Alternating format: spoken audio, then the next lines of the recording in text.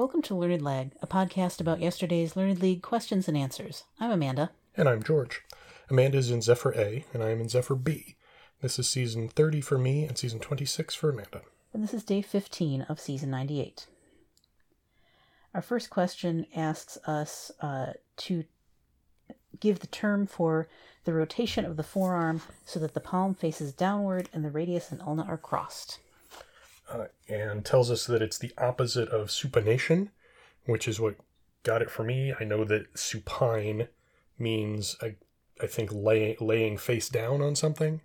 And then the opposite is prone, which would be laying face up. So I figured, well, if it's supination, then this other thing must be pronation. Mm-hmm. That's what I went with. Yeah, I had much the same logic, although I assumed the supination was upward because the question, says the palm facing upward. I don't know if it's parallel. It may not be the same way. But yeah, I just kind of figured, well, the opposite of supine is prone, so pronation. And I've heard of pronation in terms of other bones and joints. Like, I think there's something related to your ankles or feet, like how they rotate or don't, I guess. So that you can, if your feet are pronated, they're bent a certain way, or anyway, I knew that was legitimately a term, and so it kind of clicked together with it being the opposite of supination, and I also put pronation. And that was correct. Question 2 asks us what industry includes such companies as Pulte, formerly Centex, D.R. Horton, Lenner, and Taylor Morrison. Right. So really Pulte is what kind of pulled this one for me. And initially, like, I was trying to pick it out, like I've seen signs of theirs put up by, like, I initially thought in sort of a real estate context.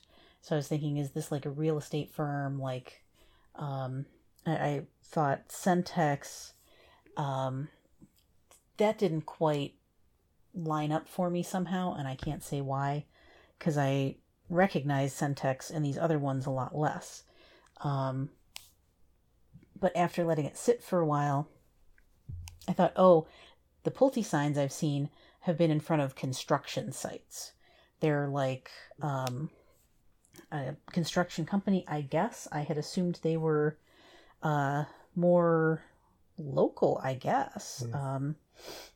I just hadn't troubled to look for them in other places, because why would I? But definitely have seen them around the Metro Detroit area. And so once I kind of landed on that they were a construction type of company, that seemed right to me. I don't know any of these other names, but I didn't see any reason they couldn't be construction, so that's what I put down. I just couldn't land on this one. I realized afterward that, Pulte should have clued me in on it. But I tried thinking of any kind of industry and just sort of figuring out, okay, what's, like, the only clue I had was that none of these sounded like real modern techie, except possibly Centex, but like Taylor Morrison is not a technology company. Right. That's not the name of what D.R. Horton is not the next big social media site. So I could at least go into kind of like, okay, they make something is the industry. And I just couldn't land on what it was that they made. So finally I just figured, well, maybe it's printing. Like, it's not publishing, because none of these are publishers. I would recognize more publishing type company names, probably. But maybe printing. That's kind of more behind the scenes. So I'll go with that. Sure. The correct answer was home building / construction. Yeah. I hope that construction is sufficient for that. On rereading this, I wasn't sure if it was home building / home construction specifically. But, I mean, it's one of those things that is definitely kind of in the background of daily life. Like, I remember a question a season or two or more ago about elevator companies. And if you're the kind of person who just idly notices stuff as you're standing for a few seconds in the elevator, waiting for it to, do its thing, then this is like that to me. Like you drive past a sign with Pulte on it and Sure. think, I guess that's that, or just kind of file it away, perhaps. But so hopefully construction will be accepted for that. One would hope. Question 3 asks us what Caribbean nation includes La Isla de la Juventud, and notes that it's a much, much smaller island than the main island in the nation. So I have to think, okay, what's a Caribbean nation that has a considerably large island? Like not just Right. one reasonably sized kind of island, and then something that would be much, much smaller would be like, the size of a house and it would not be notable. So I figure, okay, what's the biggest island in the Caribbean? That's got to be Cuba. And I tried to think of other ones that might be kind of large enough to have a much, much smaller one that's still notable. But the only other one I could think of that might fit that would be Hispaniola, which of course is not an island nation in and of itself. Sure. So it would be, I don't know whether you would say that Haiti has a main island.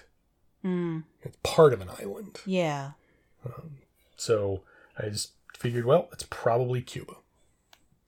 Yeah, this one I kind of relied on the fact that the two names given for the island are both in Spanish.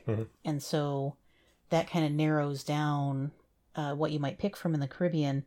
And I was kind of casting around for, I wasn't thinking that this was a very large island. I was thinking it was maybe one with the two names like Trinidad and Tobago or St. Kitts and Nevis or, but I thought I looked back at it and, obviously focus on the Spanish inflected one. So I was like, is it Dominica? No, that's tiny by itself. And reread that part about the much, much smaller of the two main islands. So that set me back to thinking of the much larger islands in the Caribbean. So Jamaica, Hispaniola, Cuba.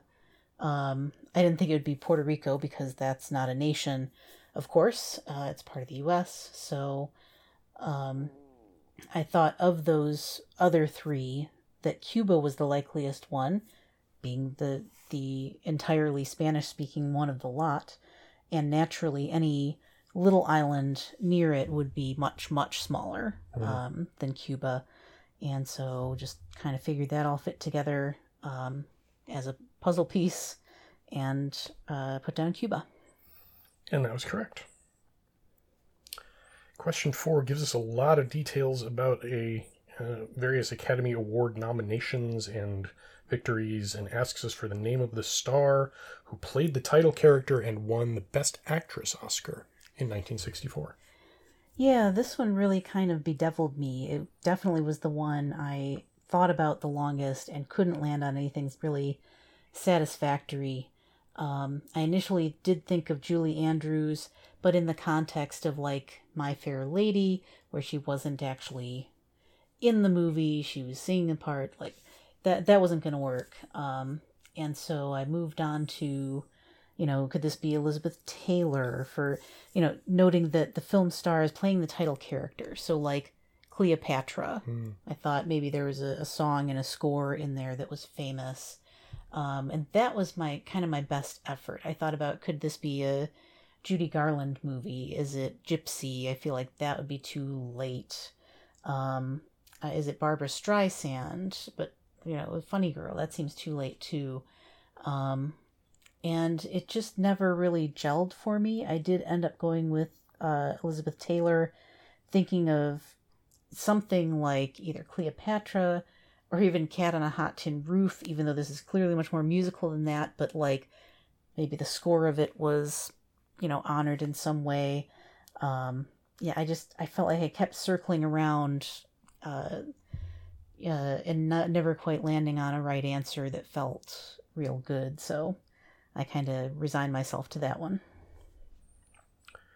My first thought was Julie Andrews, and then without even thinking of the movie, then I had to kind of figure out the movie. I'm not sounding music. Oh wait, Mary Poppins. Did she win an Academy Award for Mary Poppins? I don't know. Was Mary Poppins nominated for Best Picture? Entirely possible. Score? Sure. Best song? Absolutely. Yeah, that would make sense to me. So, presumably a musical. Best special visual effects. Yeah. Oh, yeah, there were a lot of those, especially for 1964. Right. Did that movie come out in the 60s? Yeah, I think it did. That sounds about right. It always kind of felt like it was just a little older than me, so yeah, okay. I tried to think of alternatives, and I thought the one that really popped into mind for me was Sabrina, starring Audrey Hepburn. Oh. And especially the title character. I really tried to Right. just think of that, because everyone else I could think of from that time, it wasn't the title character. It was the main actress in it. And then I thought, no, because my answer would be Hepburn. Mm-hmm. And if that were the case, Thorson would want a full name, because it would be way too easy to luck into it actually being Katharine Hepburn for whatever movie it could possibly have been. Mm-hmm. So I kept coming back to Julie Andrews and thinking, I feel like she has an Academy Award. Could it have been for this versus, say, Sound of Music, versus Victor Victoria, versus any of the many, many other classic movies that she's been in? Yeah. Was she in The King and I at some point? Or was that somebody else? I think that was somebody else. Okay, but yeah, I figured there's enough. She's had enough bites of that apple that clearly she's gotten one at least. So could it have been for Mary Poppins? Absolutely. If only because I feel like what is essentially a comedy character, and certainly as a musical character, would be much more likely to win a Best Actress Academy Award than an actor. Mm. The serious half of the Academy hates comedy and doesn't think much of musicals. Right. Even back then when they were making all those great ones. But women were always kind of more able to get away with that sort of thing. Sure. You see it in the supporting ranks too. That it's kind of less unexpected when a woman wins a supporting actress award for a comedy. Sure. And then even on the male side, supporting actor awards for comic performances are significantly more common than on the best actor side. So so I figure, yeah, all of this is just kind of me trying to convince myself that I'm right, but everything else in the question fits. There's nothing that kind of sticks out and makes me think, oh wait, maybe I don't know. And if it had been, say, your Katharine Hepburns or any of the other great actresses of the age that I couldn't think of in the 60s, then it wouldn't have been in a musical. So I finally just bit the bullet and said Andrews. That was the correct answer. Well done. Yeah, I did some of the same mental calculus as you, but I think I had, eliminated Julie Andrews as well based on The Sound of Music not being a character. I figured that was, if she was getting the award, it was for that. So, well. Moving on to my next stumbling block, we are asked to name the Native American group that Geronimo and Cochise were leaders of, and that was also a Hanna-Barbera Super Friends related character. This is Apache Chief. His power was he could grow, and he was strong when he grew. One of your very early token diversity characters back in the day, him and Black Lightning. Oh yeah. Trying to think if there were I feel like there was a triad of them, but I can't think of who the other one was. Probably a problematic East Asian character. Was there a samurai who turned into a tornado? Something. Anyway, this is Apache Chief, and I looked at Geronimo and Cochise. Yeah, I feel like they were probably Apache Indian Native Americans as well. So yeah, I'll say Apache. Yeah, the closest I could somehow get to this was Cherokee, because once I heard Cherokee Chief, I knew that it had some sort of alliteration in the name, but I picked the wrong place of alliteration, and just kind of, that was close enough for me that I went ahead and put it down. I can't really, I'm very sort of disappointed in this one in the sense that this really should be my wheelhouse. It was one of my favorite shows as a little kid, and I remember the character well. Just all of the characters on the show. I think you're right about the samurai. I can't remember the guy's name, but yeah, he's had became like a tornado or something. But my brain. It was not a great day for me in general. I was having just kind of a down day, and so I put down Cherokee and just kind of apparently could not think through the fog enough to get it. And it was Apache. Indeed. And yes, the other one was Samurai. And it was Black Vulcan, not Black Lightning. And there were, in fact, a couple others even who were Latino. And I forget what the other one was. I just looked it up briefly. Okay. But yeah, they very clearly were like, oh, we need some diversity, even if that wasn't necessarily the word they used back then. Right. Question 6 asks us what influential literary-focused TikTok subcommunity helped out Daisy Jones and the Six to become, I don't want to say notorious, but to gain notoriety. Right. I figured this had to be Book Talk. And this is just learning about TikTok groups like this sort of from you by osmosis, because I am not a TikToker. But you've, mentioned some of these different little communities and how the algorithm of TikTok will tend to sort you into these, sort of specific areas, not super specialized necessarily, but a little bit tailored. But I know I also have read that, independently too, that Book Talk is kind of a thing. That's a way that people, can get some real viral buzz for their books going. And I think I don't know if I've read specifically about this novel, being catapulted into notoriety by Book Talk, but it was really the only thing that made sense and, with the explanation in the rest of the question. So I put down Book Talk. That is actually one of the TikTok subcommunities I have never managed to find myself in. Oh. I've read about it. Mm-hmm. I've seen books like Daisy Jones and the Six that have become more famous because of it. I've probably read a couple. I don't know whether ever on purpose. But yeah, Book Talk is just a thing, and that's what I said. Yeah, and that was the correct answer. And now that I'm talking about it, I think it might have also been a you ought to know question. Oh, probably. I bet it was a while back. So I've had a few different ways to reinforce that for me. Nevertheless, I am ending up with 4 out of 6 on the day, and I don't love that for me because both of those other 2 answers should have been within my reach. Although I guess I will be glad enough that I got a geography question. And a business econ, and I don't know, Book Talk's probably the least point gathering one for me, but I guess we'll see how it goes. Yeah, I got 5, which Nice. I'm happy with. Yeah. And the one that I didn't get was business econ, which is low but not bad for me. Okay. So it's possible that someone will have said, "Oh, well, you got 5 ways into that question. You must have heard of one of them."